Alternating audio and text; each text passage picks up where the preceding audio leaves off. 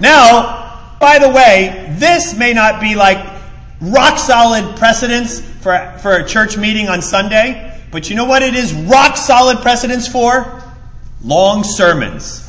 The Bible seems to command this very thing. I, for one, am going to do my best. Stuart's on fire today. Seated in a window was a young man named Eutychus who was sinking into a deep sleep as Paul talked on and on. Say that in the most positive way possible. While he was sound asleep,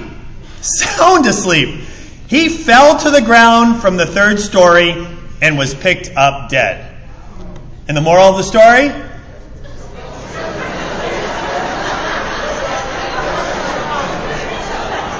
No, it's not. Don't have long sermons. How do you get that out of that? The danger of long sermons? We need to do some better exegesis here. No. If you sleep in church, you'll die. Point number 1. Write that down.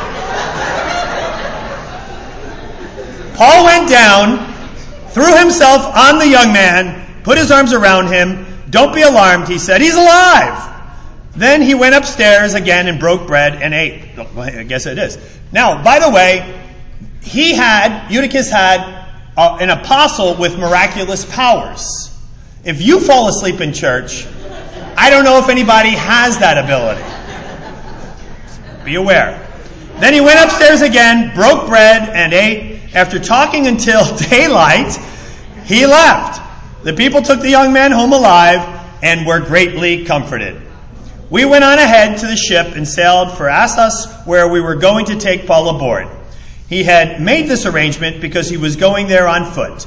When he met us at Assos, we took him aboard and went on to Mytilene. The next day we set sail from there and arrived at Chios. The day after that, we crossed over to Samos. These are all islands. There's you know how down the East Coast there are like barrier islands, and if you want to sail from, let's say, New Jersey, the Garden State, down to Florida, as much as possible you try to go through the barrier islands because the sailing is much more pleasant and the seas are much calmer. That's exactly what's going on here on this ship. The day after that, we crossed over to Samos. On the following day, arrived at Miletus. Paul had decided to sail past Ephesus to avoid spending time in the province of Asia, for he was in a hurry to reach Jerusalem. At that time, Asia would have been the churches that we hear about in Revelation, right? Laodicea and the church in Pergamon, Ephesus, Thyatira, etc. That area there, which is kind of modern-day Turkey, would have at that time been referred to as Asia. He was looking to just get past that and get right on down the coast, down the Med, into Israel, because he'd like to get back to the celebration of Pentecost, which would have been 50 days after the Feast of Unleavened Bread. He was in a hurry to reach Jerusalem, if possible, by the day of Pentecost. From Miletus, Paul sent to Ephesus for the elders of the church. As a side note, there is a plurality of elders that are mentioned here.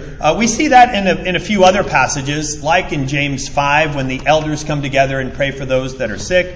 Also, the idea of a plurality of elders is mentioned back in Acts 14, verse 23, and also when elders are told Timothy is told to go and appoint elders in all of the churches. And it's based on that we kind of hold as much as we can, whenever we can, to the idea of a plurality of an eldership. And so it is you kind of using what biblical data we have that we look at it that way. So anyway, Paul had decided to sail past Ephesus. Okay, from Miletus and to Ephesus for the elders of the church, verse 18. When they arrived, he said to them, "You know how I lived the whole time I was with you, from the first day I came into the province of Asia." So now as we go from verse 18 down to verse 32, we are going to now have one of the most intimate looks at Paul that we have in the New Testament. The most intimate look at an apostle that we have in the New Testament. This is different from all of Paul's other speeches, from all of the apostles' other speeches. All of the other speeches in the book of Acts, all the addresses in the book of Acts are always a presentation of the gospel to those that are not yet believers. For the first time, we have Paul settling in on the beach in Miletus with a small group of those that he would have known very well because he spent 3 years in Ephesus. And he'll mention those 3 years in just a moment. And this is such a beautiful look, and we need to make the most of this. This sounds more like Paul's letter to the Thessalonians, where he had been ripped away from them and cared so deeply and wanted to know about them. And in that letter he talks about how dearly he loved them, how they're always in his prayers, how he was like a nursing mother, so gentle among them, so excited to complete in them the great work of Christ that needed to be completed. It is that sense that we have in Paul's letters. Now, in some of his more cyclical letters, like the letter to Ephesians, by cyclical I mean a letter that would have rotated around, or the letter to Colossians, which we know rotated around, we don't see that depth of intimacy. We see more of a presentation of doctrine that was useful for building up the church. But here, as we see him now just gathered with like his boys, right? 3 years. These are the guys that he probably appointed elders, guys that he converted, studied the Bible with, worked side by side. By the way, with them and with others, they were able to allow all the province of Asia to hear the word of the Lord, which we read last week. All the province of Asia to hear the word of the Lord. What if we were able to do that in Hampton Roads? Do you know what that would take? It's not overwhelming. Let's just say we were the only fellowship to go after that, the 800 people of the Hampton Roads Church. And we were to reach the 1.6 million people in Hampton Roads, but let's say not all of them are kind of age, right? You're not going to preach the gospel to 2 and 3 year olds. But if we were to kind of just look at the age of people that you would bring the gospel to, guess how many people in 3 years we would have to average per day just reaching out to try to get them connected to Jesus in order for all of Hampton Roads to hear? 2. We could replicate what happened in Asia in 3 years ourselves if it were just 2. But are you willing?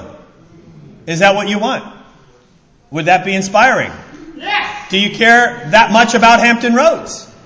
Do you recognize why God has put you here? What is the great purpose of the next 3 years of your life?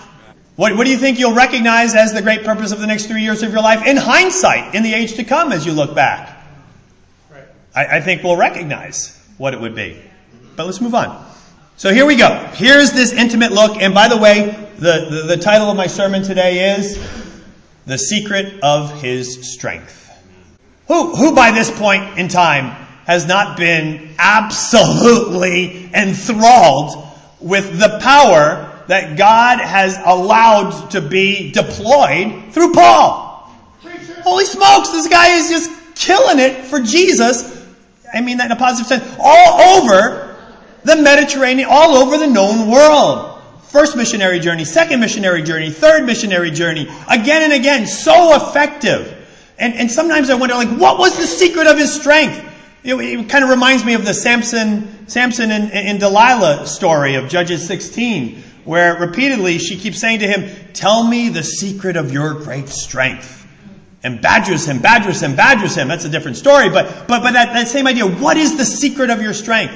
I think if we were to sit down with Paul in a setting this intimate, and we're saying to him, Paul, as we're gathered on the beach, as you're saying goodbye, as you're sailing off, one last thing. What's the secret of your strength?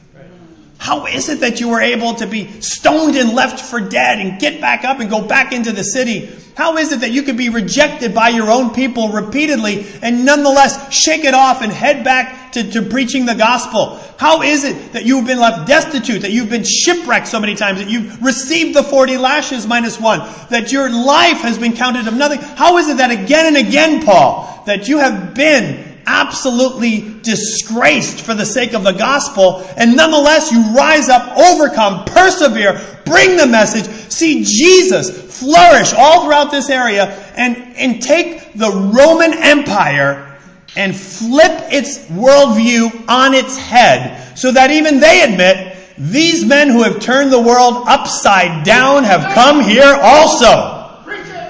What is the secret that you're able to do that? And I think we're going to see it as we read through this account. But I know for me, by the way, as I look at Paul, and then I look at my own effectiveness, and I think, wow, I mean, all that he's able to do, maybe he had something that I just didn't have. Maybe he has like this kind of super energy pill of the Holy Spirit that gets him out of bed every morning and gets him like on the front line of bringing Jesus unfiltered again and again. Or maybe he just knew his Bible so much better than I knew. Maybe he just had a kind of a band of brothers that fought side by side with him that we just don't have. You know, in all of those things, we actually have a greater revelation of Jesus. Right. Having all of this than he had. We have the same Spirit that was given to him, that is given to us. Now, yes, he had miraculous healings. That I'm sure that's pretty sweet. But also, Jesus is the same. Hebrews 13 tells us. Jesus is the same yesterday, today, and forever. That's right. If we believe that, if that is the trust of our lives, then these words don't get discounted by us. The example of discipleship, follow me as I follow Christ, Paul says. That example doesn't get filtered by us where we think, well, that was then. This is now. No, Jesus is the same yesterday, today, and forever. The Spirit of Christ that dwells within us is the same yesterday, today, and forever. What is it then? What is it then that allows him to be able to do what it is that he does? Let's read. Verse 18. When they arrived, he said to them, "You know how I lived the whole time I was with you." That's the same wording he uses in 1 Thessalonians when he lays out one of the great chains of discipleship. Jesus, in beginning the book of Acts, we see that Jesus kind of initiated it by saying, "Go and make disciples of all nations, teaching them to obey everything I have taught you." That the entire process of the book of Acts is built on this idea of discipleship. That as each one teach one, as one follows Christ without any kind of degradation of the standard of following Christ, so the next person who follows them, and the next person who follows them, and the next person who follows them, that is the key. And that's why I think Paul here is saying to them, I want you to know Jesus, and I want you to know it through my own life. Amen. Difficult, of course, to say. You know that I serve the Lord with great humility and with tears and in the midst of severe testing.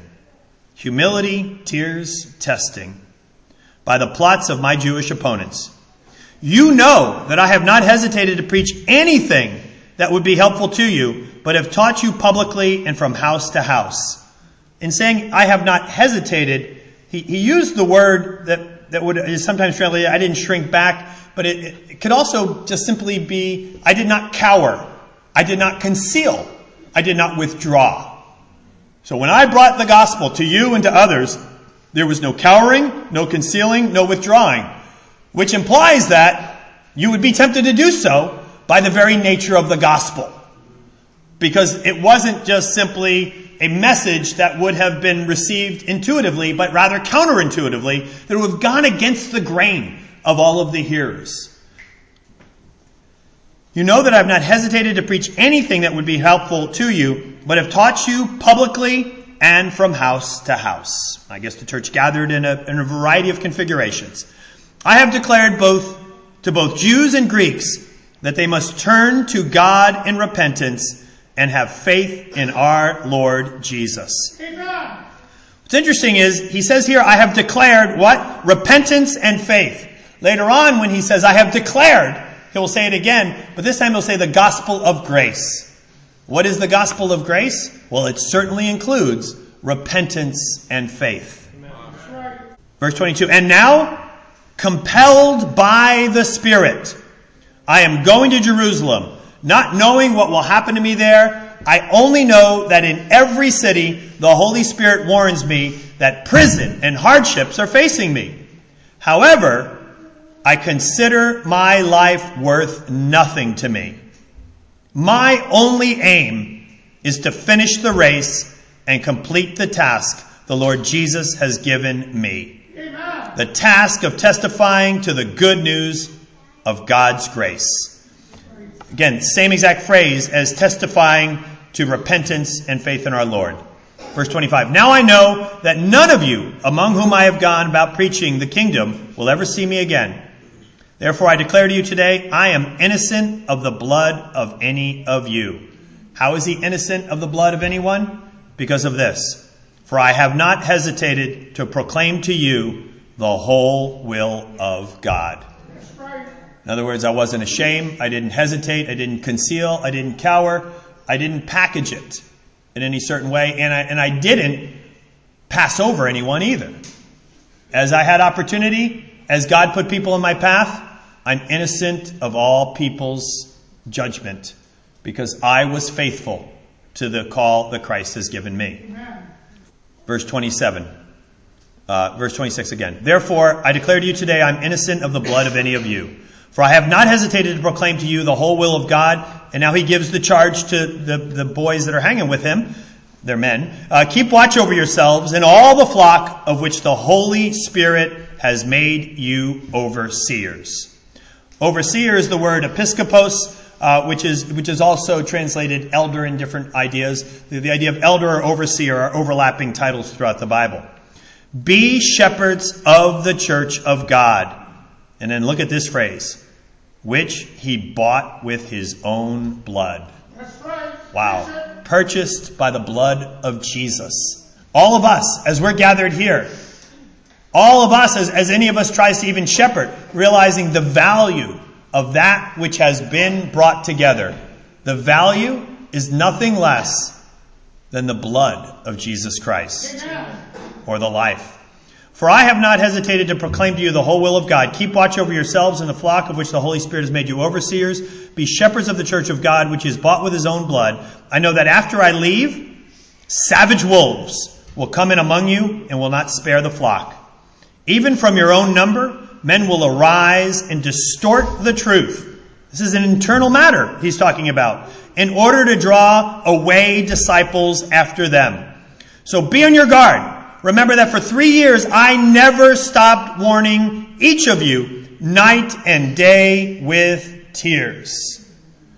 3 years, night and day with tears, never stopping. Again, going back to that idea of the whole province of Asia heard in 3 years. Well, yeah, if somebody is modeling Paul, they would be modeling someone who never stopped night and day with tears, reaching every single person. What if we just had a night and day connection to someone out of love in Hampton Roads? 1 a.m., 1 p.m. If just that, I'm not even saying, well, what if we modeled Paul night and day, every day with tears that he is given as a model to these men? But if just an AM and a PM offer invitation, connection to Jesus. Wow, what could be done through the power of all of us? If the secret of his strength in some small way became the strength of ourselves. Wow. Verse 32. Now I commend you to God and to the word of his grace, which can build you up and give you an inheritance among all those who are sanctified.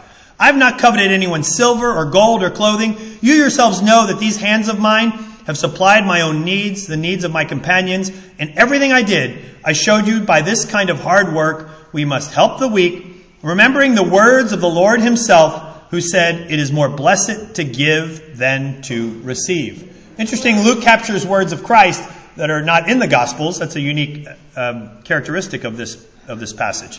When Paul finished speaking, he knelt down with all of them and prayed. They all wept as they embraced him and kissed him. Well, what a connection they must have had, eh? What grieved them most was his statement they would never see his face again. Then they accompanied him to the ship. So what is the secret to his strength? I mean, he mentions the Holy Spirit. He mentions grace repeatedly through this. He mentions Christ. He mentions Jesus as his Lord. He mentions the aim and the purpose that he has. He has all of those things. And I think, you know what? We have all of those things too. But there's something about him that I think really displays the secret of his strength. And what, in a sense, unleashes the strength to change the world. And there it is. Verse 24. I consider my life nothing to me. With all that we have, Christ, Spirit of Christ, church, the gospel, the truth, the blood of Christ, the awareness of our value in the sight of God, with all of that can amount to an anemic body of Christ if any of us decides that we will no longer go the route that Christ gives as a precondition. What is the precondition of following Christ? Deny self. The very model that was Paul's life before them. A life not concerned with self at all. But we live in a very treacherous time for that. Because we have a perfect storm amongst us. We have amongst us the greatest moment of individualism ever in the history of the earth. And on any other place on earth. Here is the greatest individualism that is boiling over.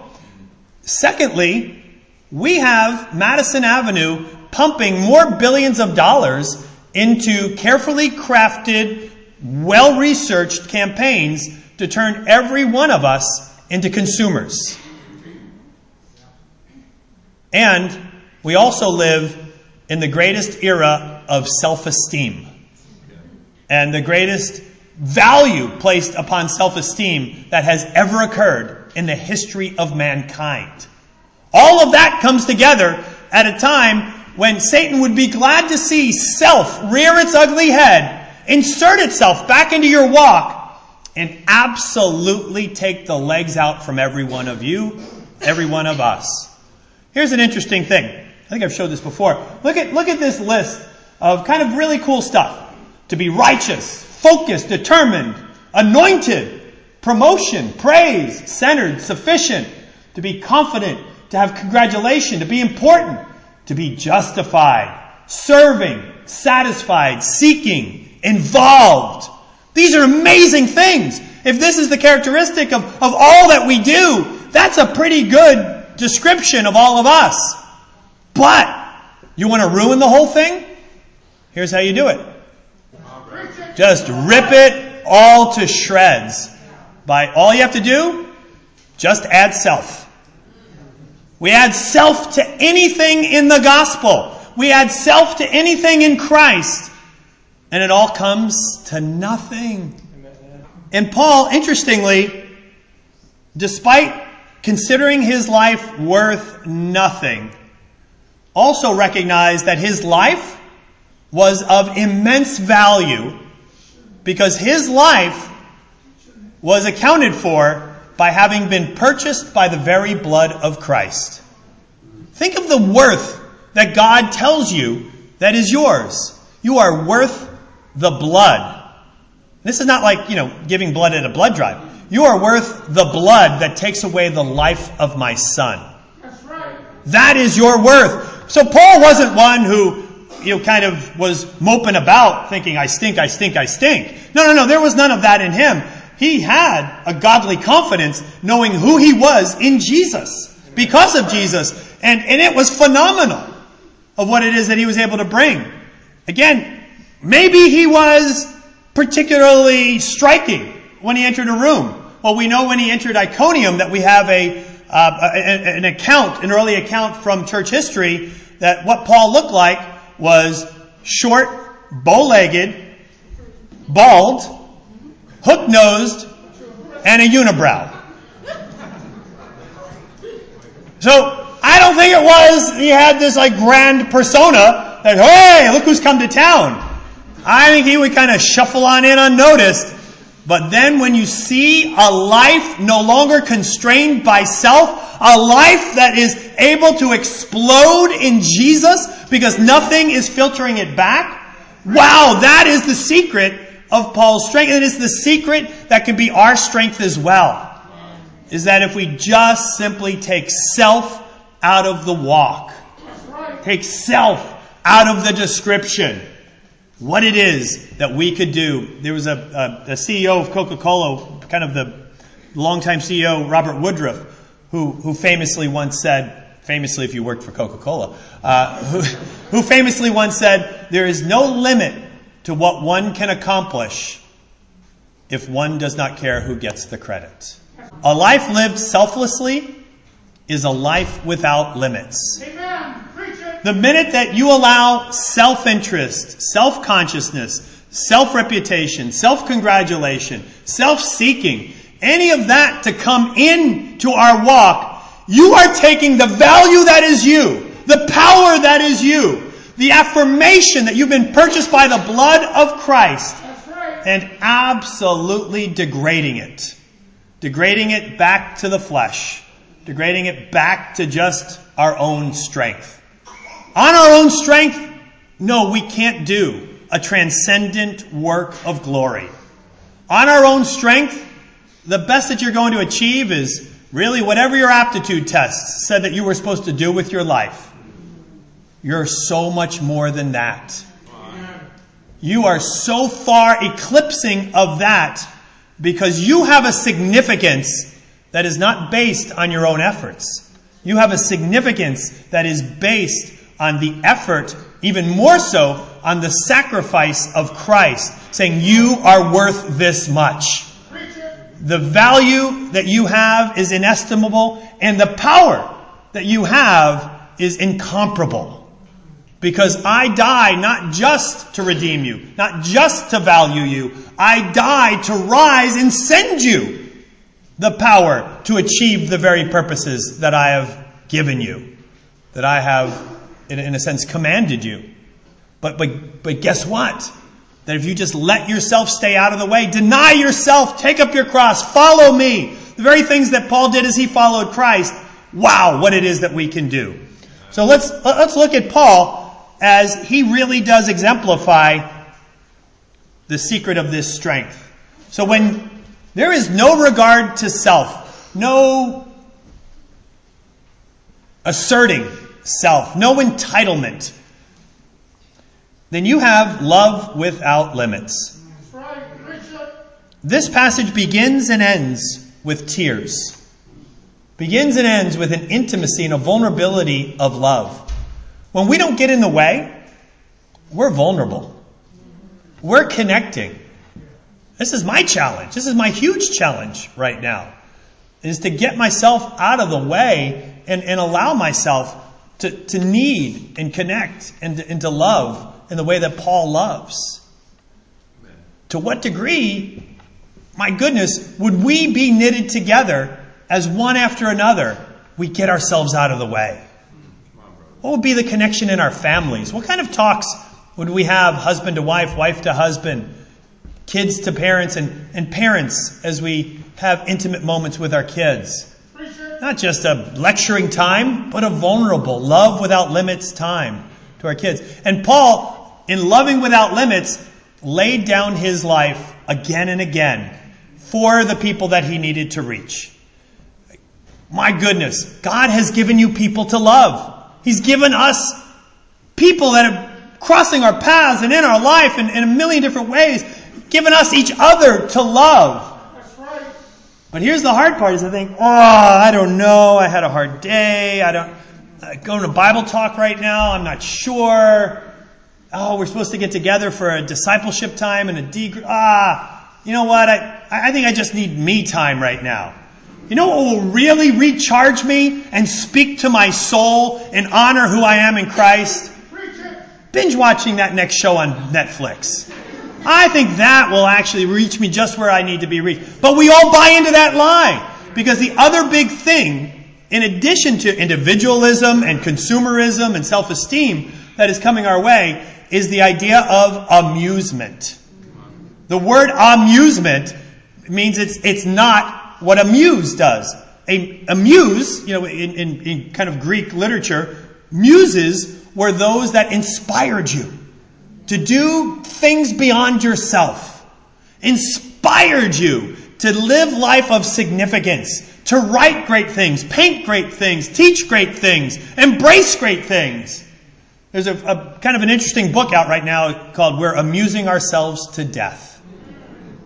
That instead of going after the greatness that is meant to be ours because of the great value that is ours, we're cashing it all in for amusements.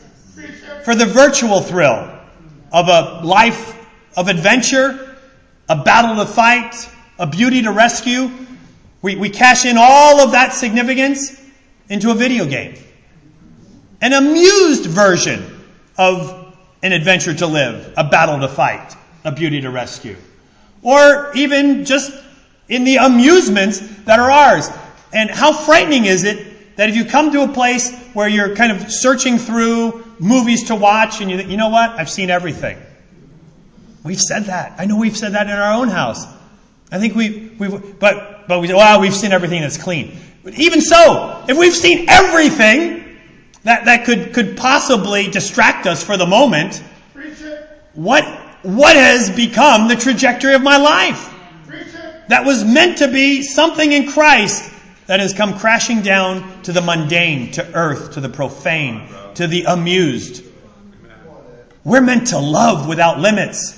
We're meant to be deployed for the sake of Christ. We're meant to make a massive difference. As Paul says here, as he preached the gospel, as he brought the love around the world. Secondly, without ourselves in the way, we have faith without fear. That's right. There's obviously reason to fear, or else Paul wouldn't have said, I didn't cower. I didn't pull back from preaching the gospel. Matter of fact, I preach that they should repent and turn to God in faith. Repentance is not kind of a nice thought starter. But how did Jesus begin preaching the gospel? Mark 1:15, Matthew 4:17. Jesus began with this word, repent. Repent and believe the good news. Repent, for the kingdom of heaven is upon us. But repentance, as I mentioned earlier, is part of grace.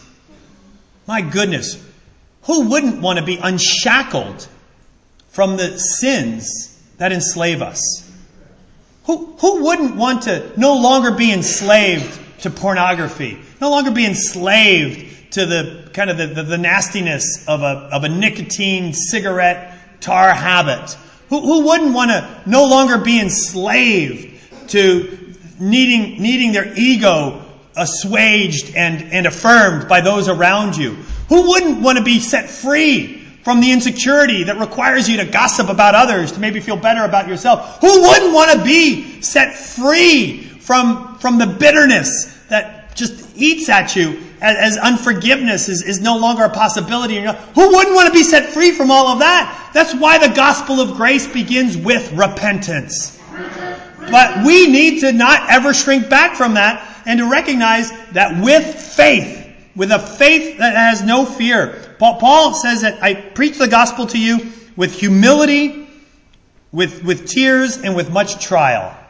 Well, where there was much trial, as he speaks of here, he had no fear.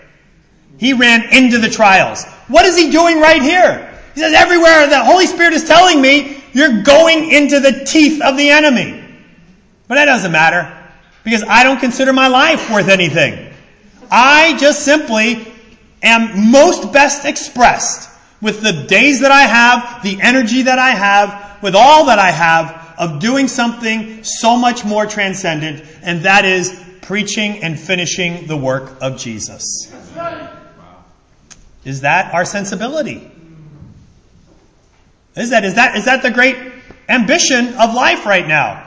Some of you are getting ready for college, thinking through majors in school. Some of you are thinking about who you might marry. Others are kind of working with your kids. Others of you are thinking about, well, what am I going to be doing for retirement? There might be a lot of things that are kind of filling us right now that could have reasons for fear. But fear comes in because faith is easy where there's no self involved. But where self tries to sneak its way back in, then faith is incompatible with self.